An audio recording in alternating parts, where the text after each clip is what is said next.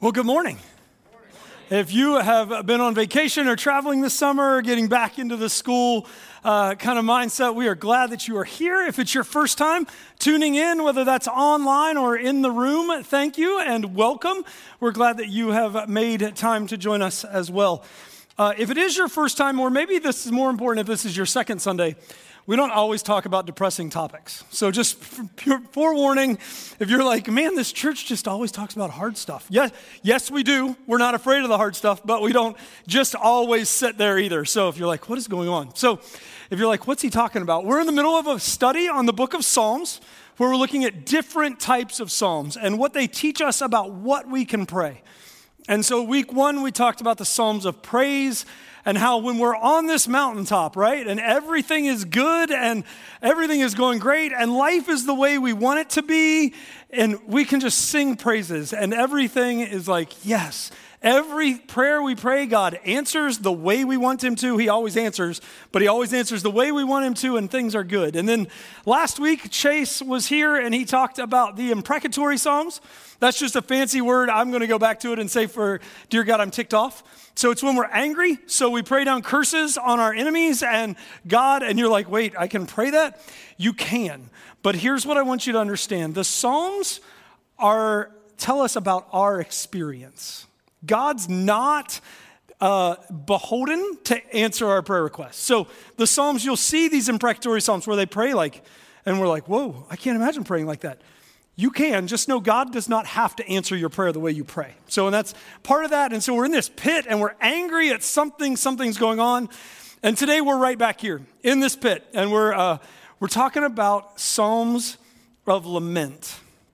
Now, before we dig into what that really means, you might remember as we kicked off the series, one of the questions I ask is, have you ever been spiritually dry?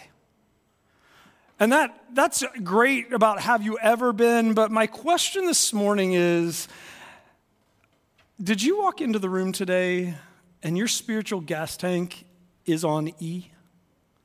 The light's been on for a while.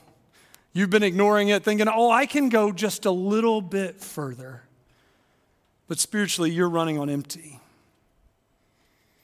The truth is, you can be on E, on both the peak and the pit.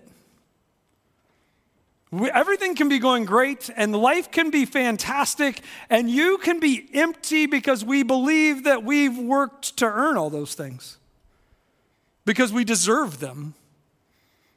Because it's because of our efforts that God has given us those things. And we kind of remove him from the equation altogether.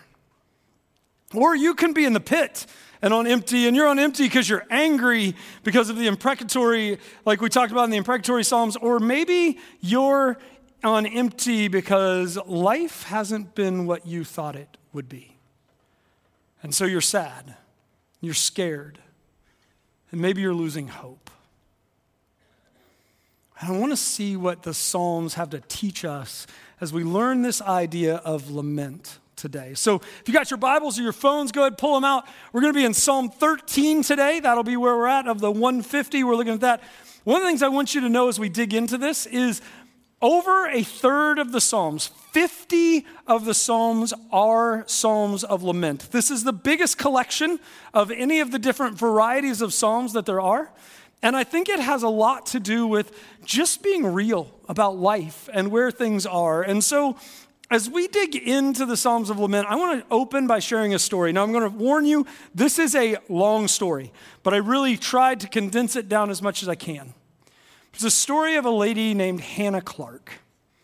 Now, Hannah Clark is just a normal mom. She's a blogger. She's not a theologian. She's not somebody writing from all these places who's published a lot of books. She's a blogger and a mom.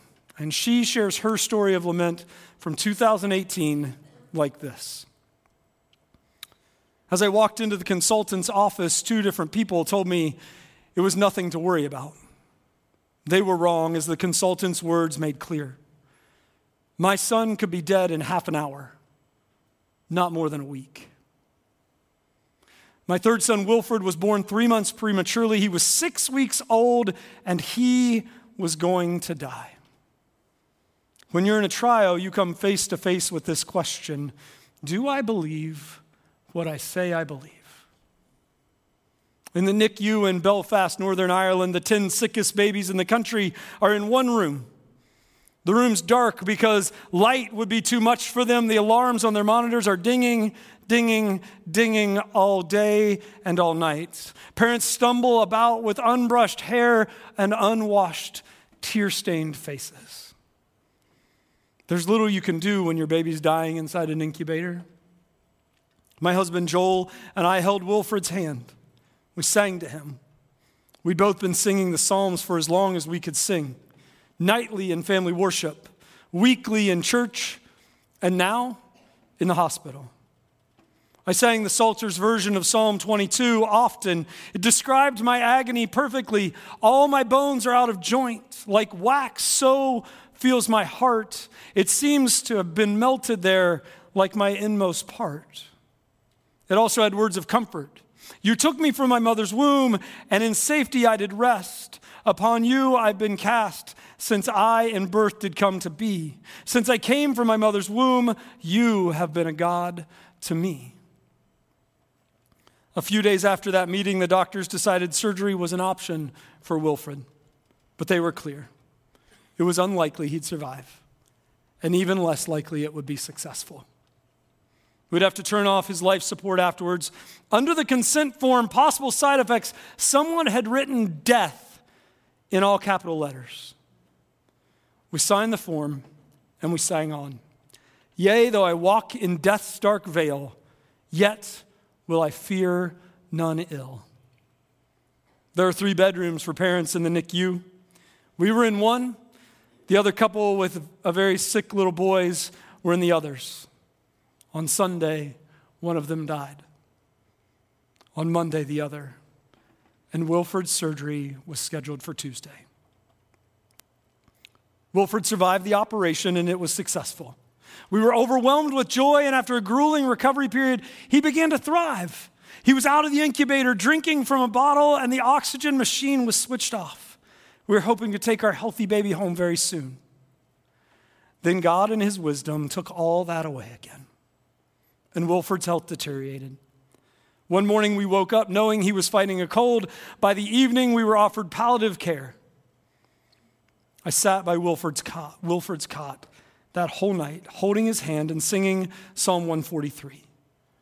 O Lord, my prayer hear and heed my pleading cry. In faithfulness give ear, in righteousness reply. Even as the Psalms petition God, it teaches me, the pleader, that he will faithfully listen and righteously reply. My heart's in me dismayed, my spirit faint does grow. Yet I call to mind the memory of past days, your works of every kind, and muse upon your ways. That night I thought of all God's goodness to me and to Wilfred. To you I stretched my hands. There I was helpless as a child, reaching to God for help. O Lord, soon answer me. When morning comes, to me your loving kindness show. My trust in you will be.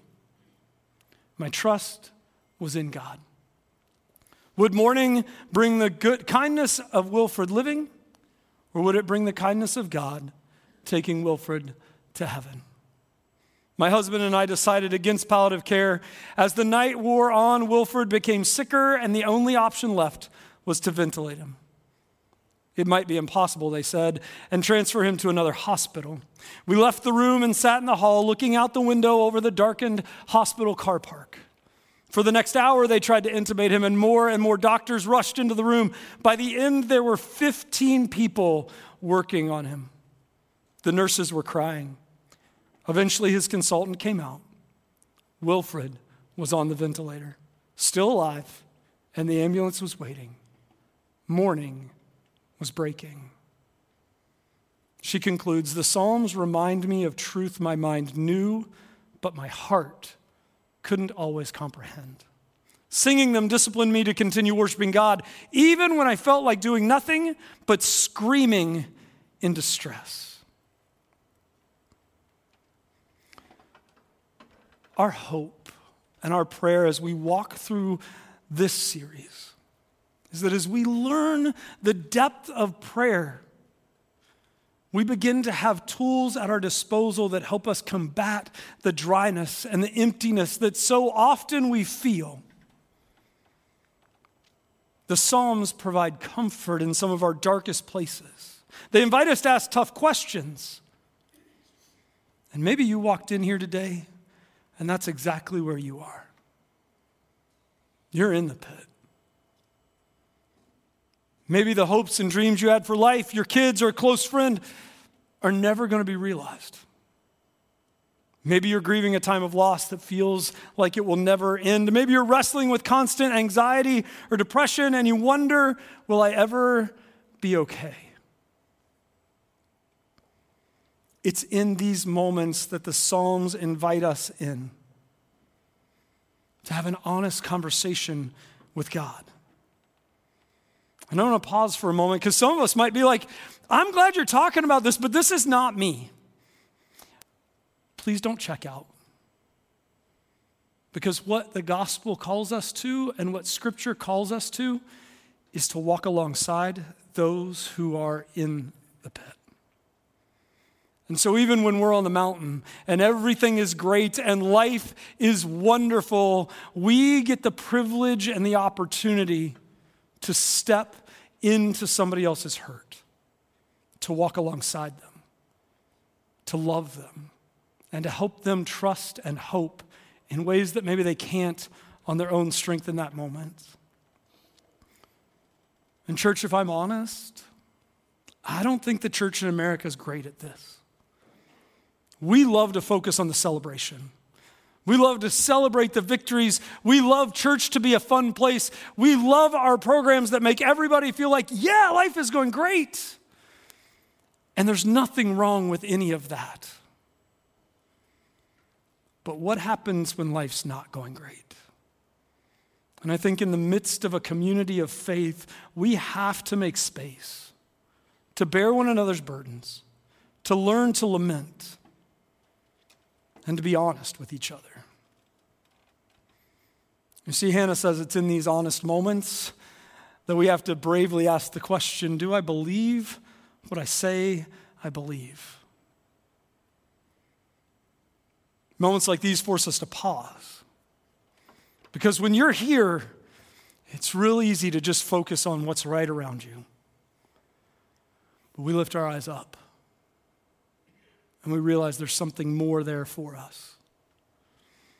Now I want to pause real quick and explain. Lament is not complaining, right? There is a difference between lamenting and complaining.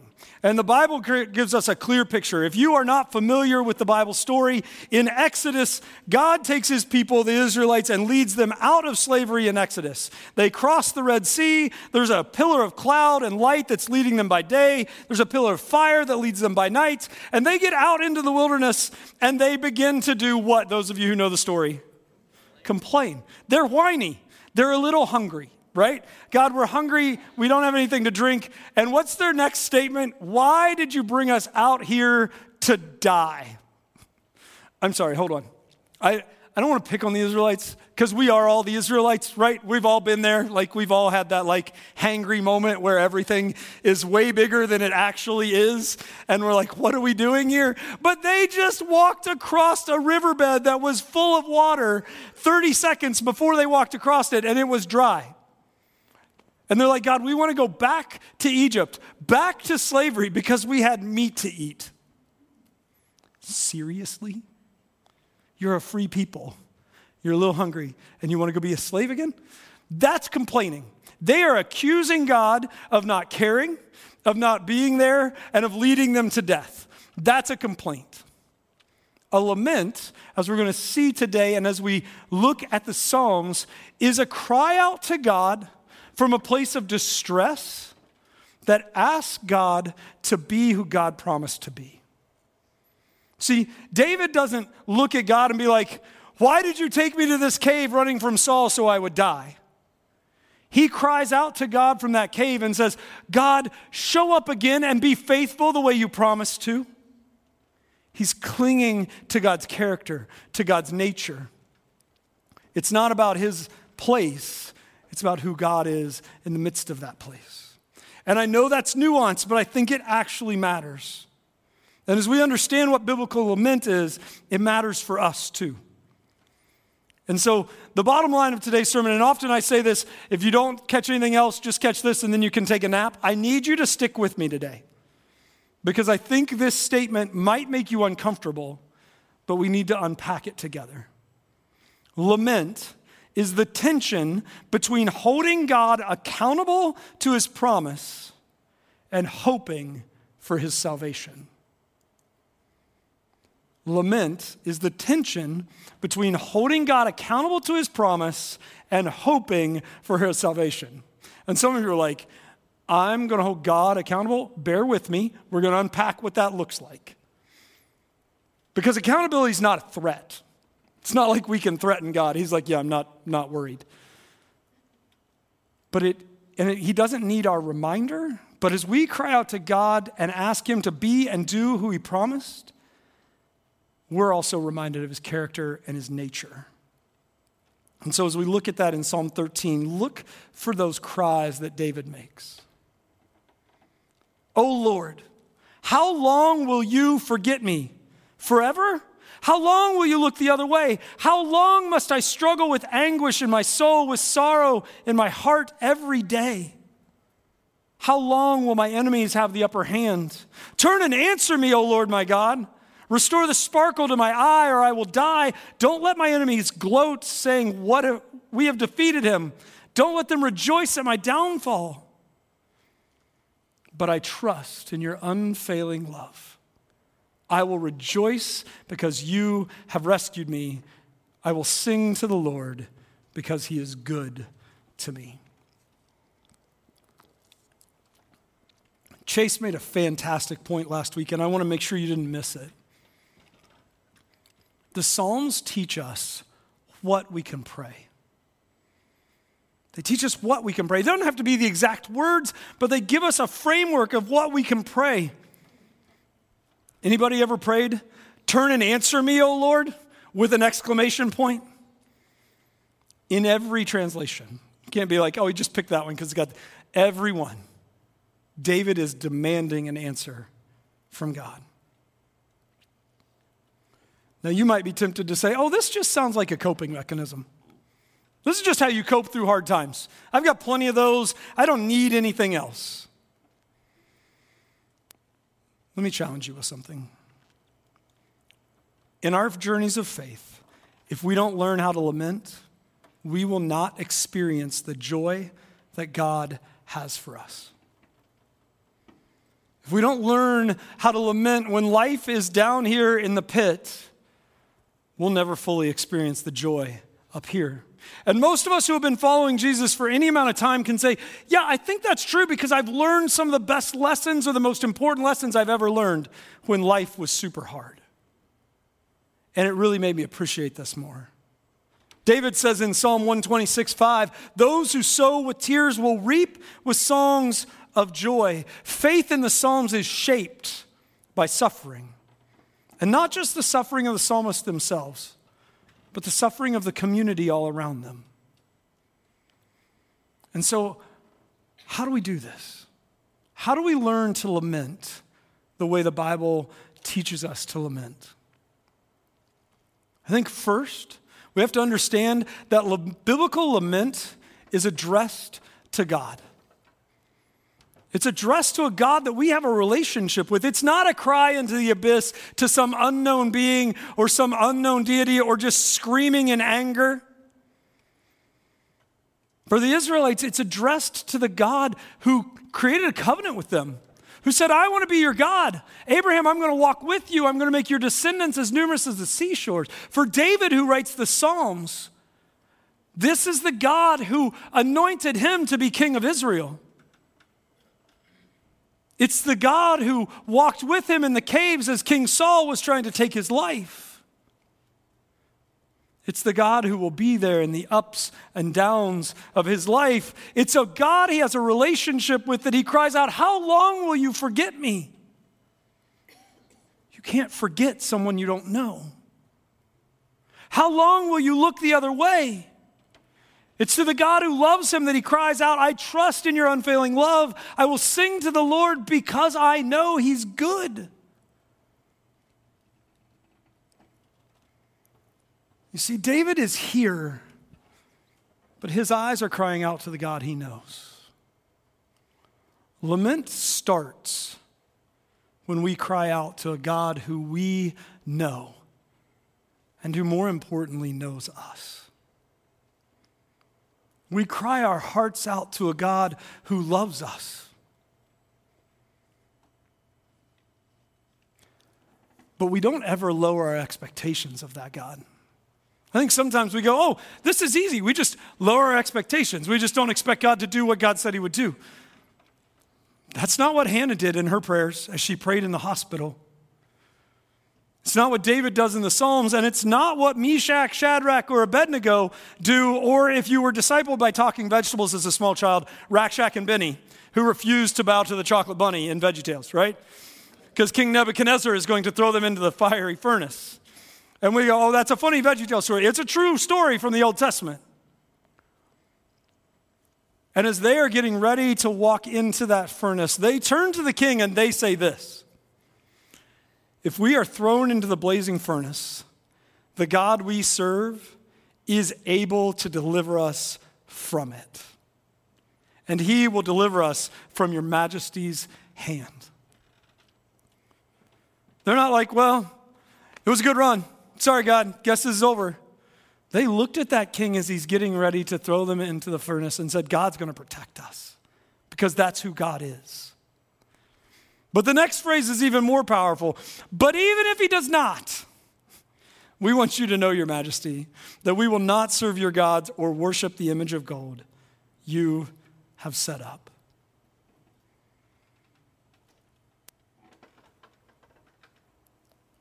Whether God protects us or God calls us home, we want you to know he knows us. And we know him, and we're not going to serve another God. Is that where we are in the pit? Are we willing to say, God, I believe you're going to show up. In the midst of this hurt, in the midst of this pain, God, I believe you're going to show up. But even if you don't, I'm still going to serve you because I know you're good. I know you're faithful. I know you're loving. I don't know how long our struggles or trials will last. But I do know God will be faithful and true. One of my favorite Christian artists is Toby Mac. It's probably my first concert I ever saw growing up. And his name is Toby McKeon, but he's been through quite a bit, and he writes most of the Christian pop music we listen to. He's not had an easy life. He lost a son to suicide. And one of his most recent songs says this: sometimes it's days, sometimes it's years, some face a lifetime of falling tears. But he's in the darkness, he's in the cold, just like the morning he always shows. He's a God worthy of our love and trust, and a God who wants a relationship with us. It's a God we know, who we get to hold accountable, because lament is the tension between holding that God accountable to his promise and hoping for his salvation. And the next thing we need to learn is that in the midst of that, we have to understand and be honest about reality. This might be one of the hardest things for us to do, but author Matthew Jacoby says this: profound joy is cultivated in places of suffering, but only when we embrace the reality of suffering. You see, we can lie to ourselves. We can lie to those around us about what's going on, and we're never going to get anywhere. But it's when we get honest. David's honest. God, I'm alone. God, there's nobody else here. My enemies are trying to kill me. How long are you going to leave me here, God? David finds a lot of company with other biblical people as he cries out this prayer to God, that I'm alone. that life's not easy. Think about the prophet Elijah. Maybe you know that story. He has taken on 800 false prophets, wins this battle where he mocks them because their God doesn't show up. And he's like, I'm sorry, he must be in the bathroom. Maybe he's taking a nap. You can wake him up. But he wins this battle. God shows up and is who God says he will be. And what does Elijah do? He tucks his cloak and his belt and he sprints back to King Ahab to tell him what happens in front of the chariot led by horses. So he's outrunning horses. And so 1 on 800, victorious. Horse race or on foot, victorious. The natural thing to do would be to have a pity party. And that's exactly what Elijah does as he gets back. 1 Kings 19:10, I've been very zealous for the Lord Almighty. The Israelites have rejected your covenant, torn down your altars, and put their prophets to death with the sword. I'm the only one left, and now they're trying to kill me too. Elijah's victories lead him to lament, to think about his aloneness. But he cries out to God in honesty for that, and God shows up and helps him. It's not just Elijah, it's Jesus. Matthew 46. About 3 p.m, Jesus cried out in a loud voice, my God, why have you forsaken me? What I want you to see in this is when you find yourself here, you're not alone. David knows what it feels like to be there. Elijah knew what it felt like to be there. Jesus went to that place to guarantee that we would never be alone. Because he went there on the cross, because he walked out of that tomb on Sunday alive, we can be in the pit and know that God is with us. But the question is, how do we respond? Do we circle up the wagons? Put on the happy face? Tell everybody it's going to be okay? Go through life not letting anybody see what's really going on? I think the Psalms of Lament say we need to be honest. We need to be honest with our closest friends and our family members, and we need to be honest first with God about what's happening and where we are and how we feel. And we need to cry that out to Him. When we feel empty, when that gas light's been on for a long time, maybe what we really need to do is just let God know. He already knows, but maybe as we say it, it begins to do something in us. That's what it happens for David. Because you get to this place, and if you're like, wait, what happened between verse 4 and verse 5 of this psalm? I feel like something massive shifted here. It's because David understood that lament never loses hope. Listen to verses 5 and 6. But I trust in your unfailing love. My heart rejoices in your salvation. I will sing the Lord's praise, for He has been good to me.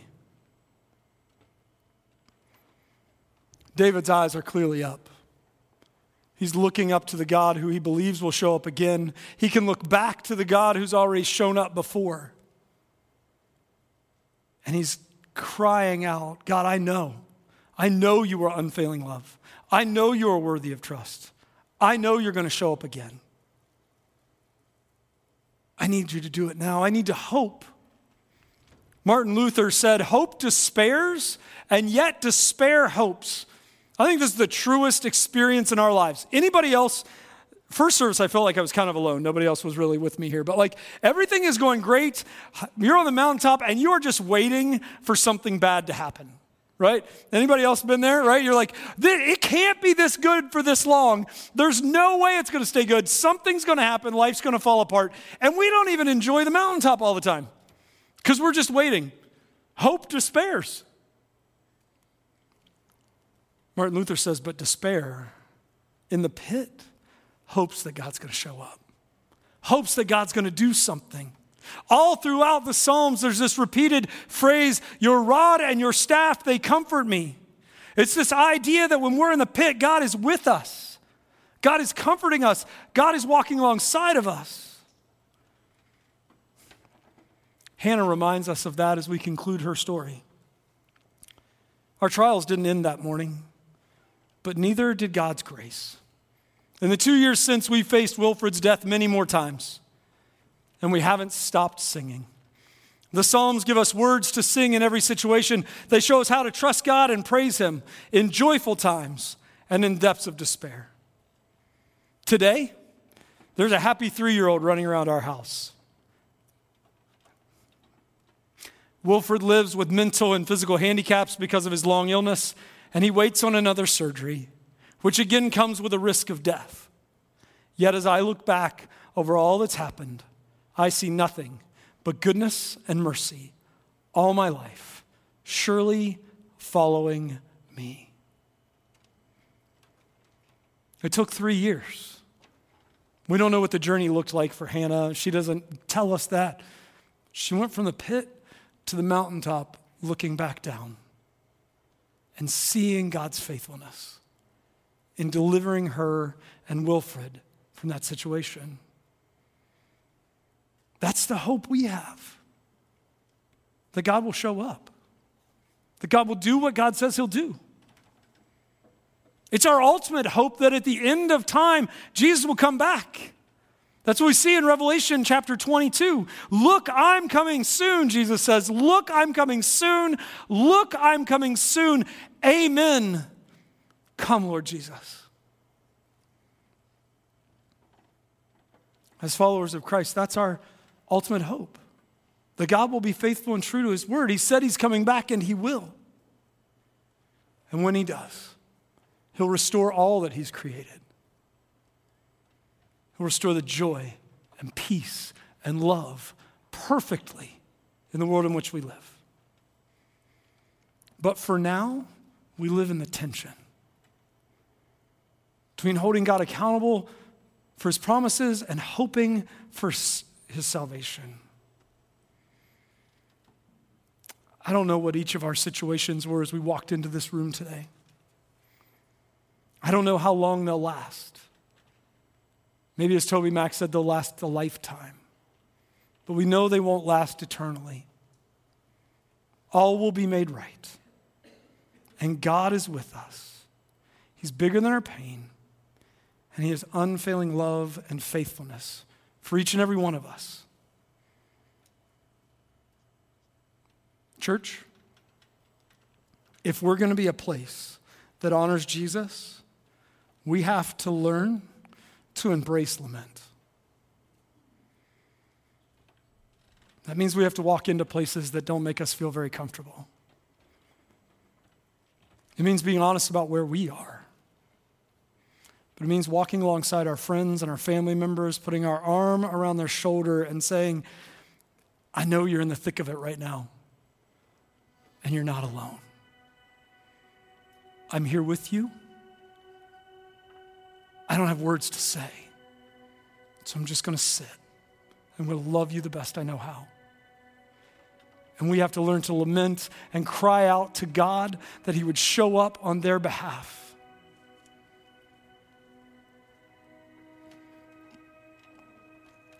Maybe the most tangible way we get to experience God's unfailing love and faithfulness is every time we come and celebrate communion.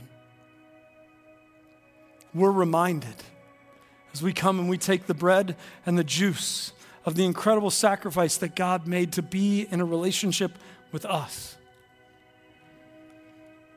If you walked in here today in the midst of that pit, unfulfilled desires, losing hope, angry, simply feeling all alone, I pray that as you come and you take that bread and you dip it in the grape juice, that you would again feel and experience God's love and His mercy and His forgiveness for you in this moment. And if you came in high on that mountain and everything's great, I pray that this time as we celebrate communion reminds you that He's the one who got you there. not each of us. So in just a moment, we'll come and celebrate. I want you to know there's gluten-free bread available if you need that. Anyone who's here today, it doesn't matter if it's your first time, if you call yourself a follower of Jesus, you are welcome to come and celebrate with us. We would love to have you join us as we celebrate this. The server will hand you the bread and you just dip in the grape juice. You can take it right there. If you need to go back to your seat and sit and pray and talk to God, you do that. And if you need more prayer or you want somebody to pray for you or somebody to walk with you in that pit, there'll be prayer workers at the back doors here on the sides, and they would love to pray with you this morning. As we prepare to come, would you join me in prayer? Dear Heavenly Father, God, we thank you for your mercy and grace that we don't deserve. God, we thank you that you meet us in the midst of our hurt. You don't leave us there to figure our way out. You jump into the pit with us. And God, you walk alongside us. God, give us the courage to walk alongside those we know are hurting, to not leave them alone. God, give us courage to be honest with those who love us so that we can tell them what's really going on.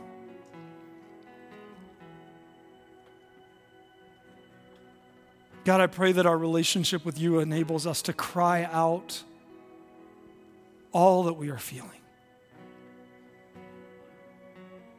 God, thank you for your grace and mercy on the cross. Thank you for Jesus and for his victory over death and for the fact that he walked out of that grave. And I pray as we come today and celebrate, we would be refreshed by you. We pray all this in Jesus' name and by the power of the Holy Spirit. Amen.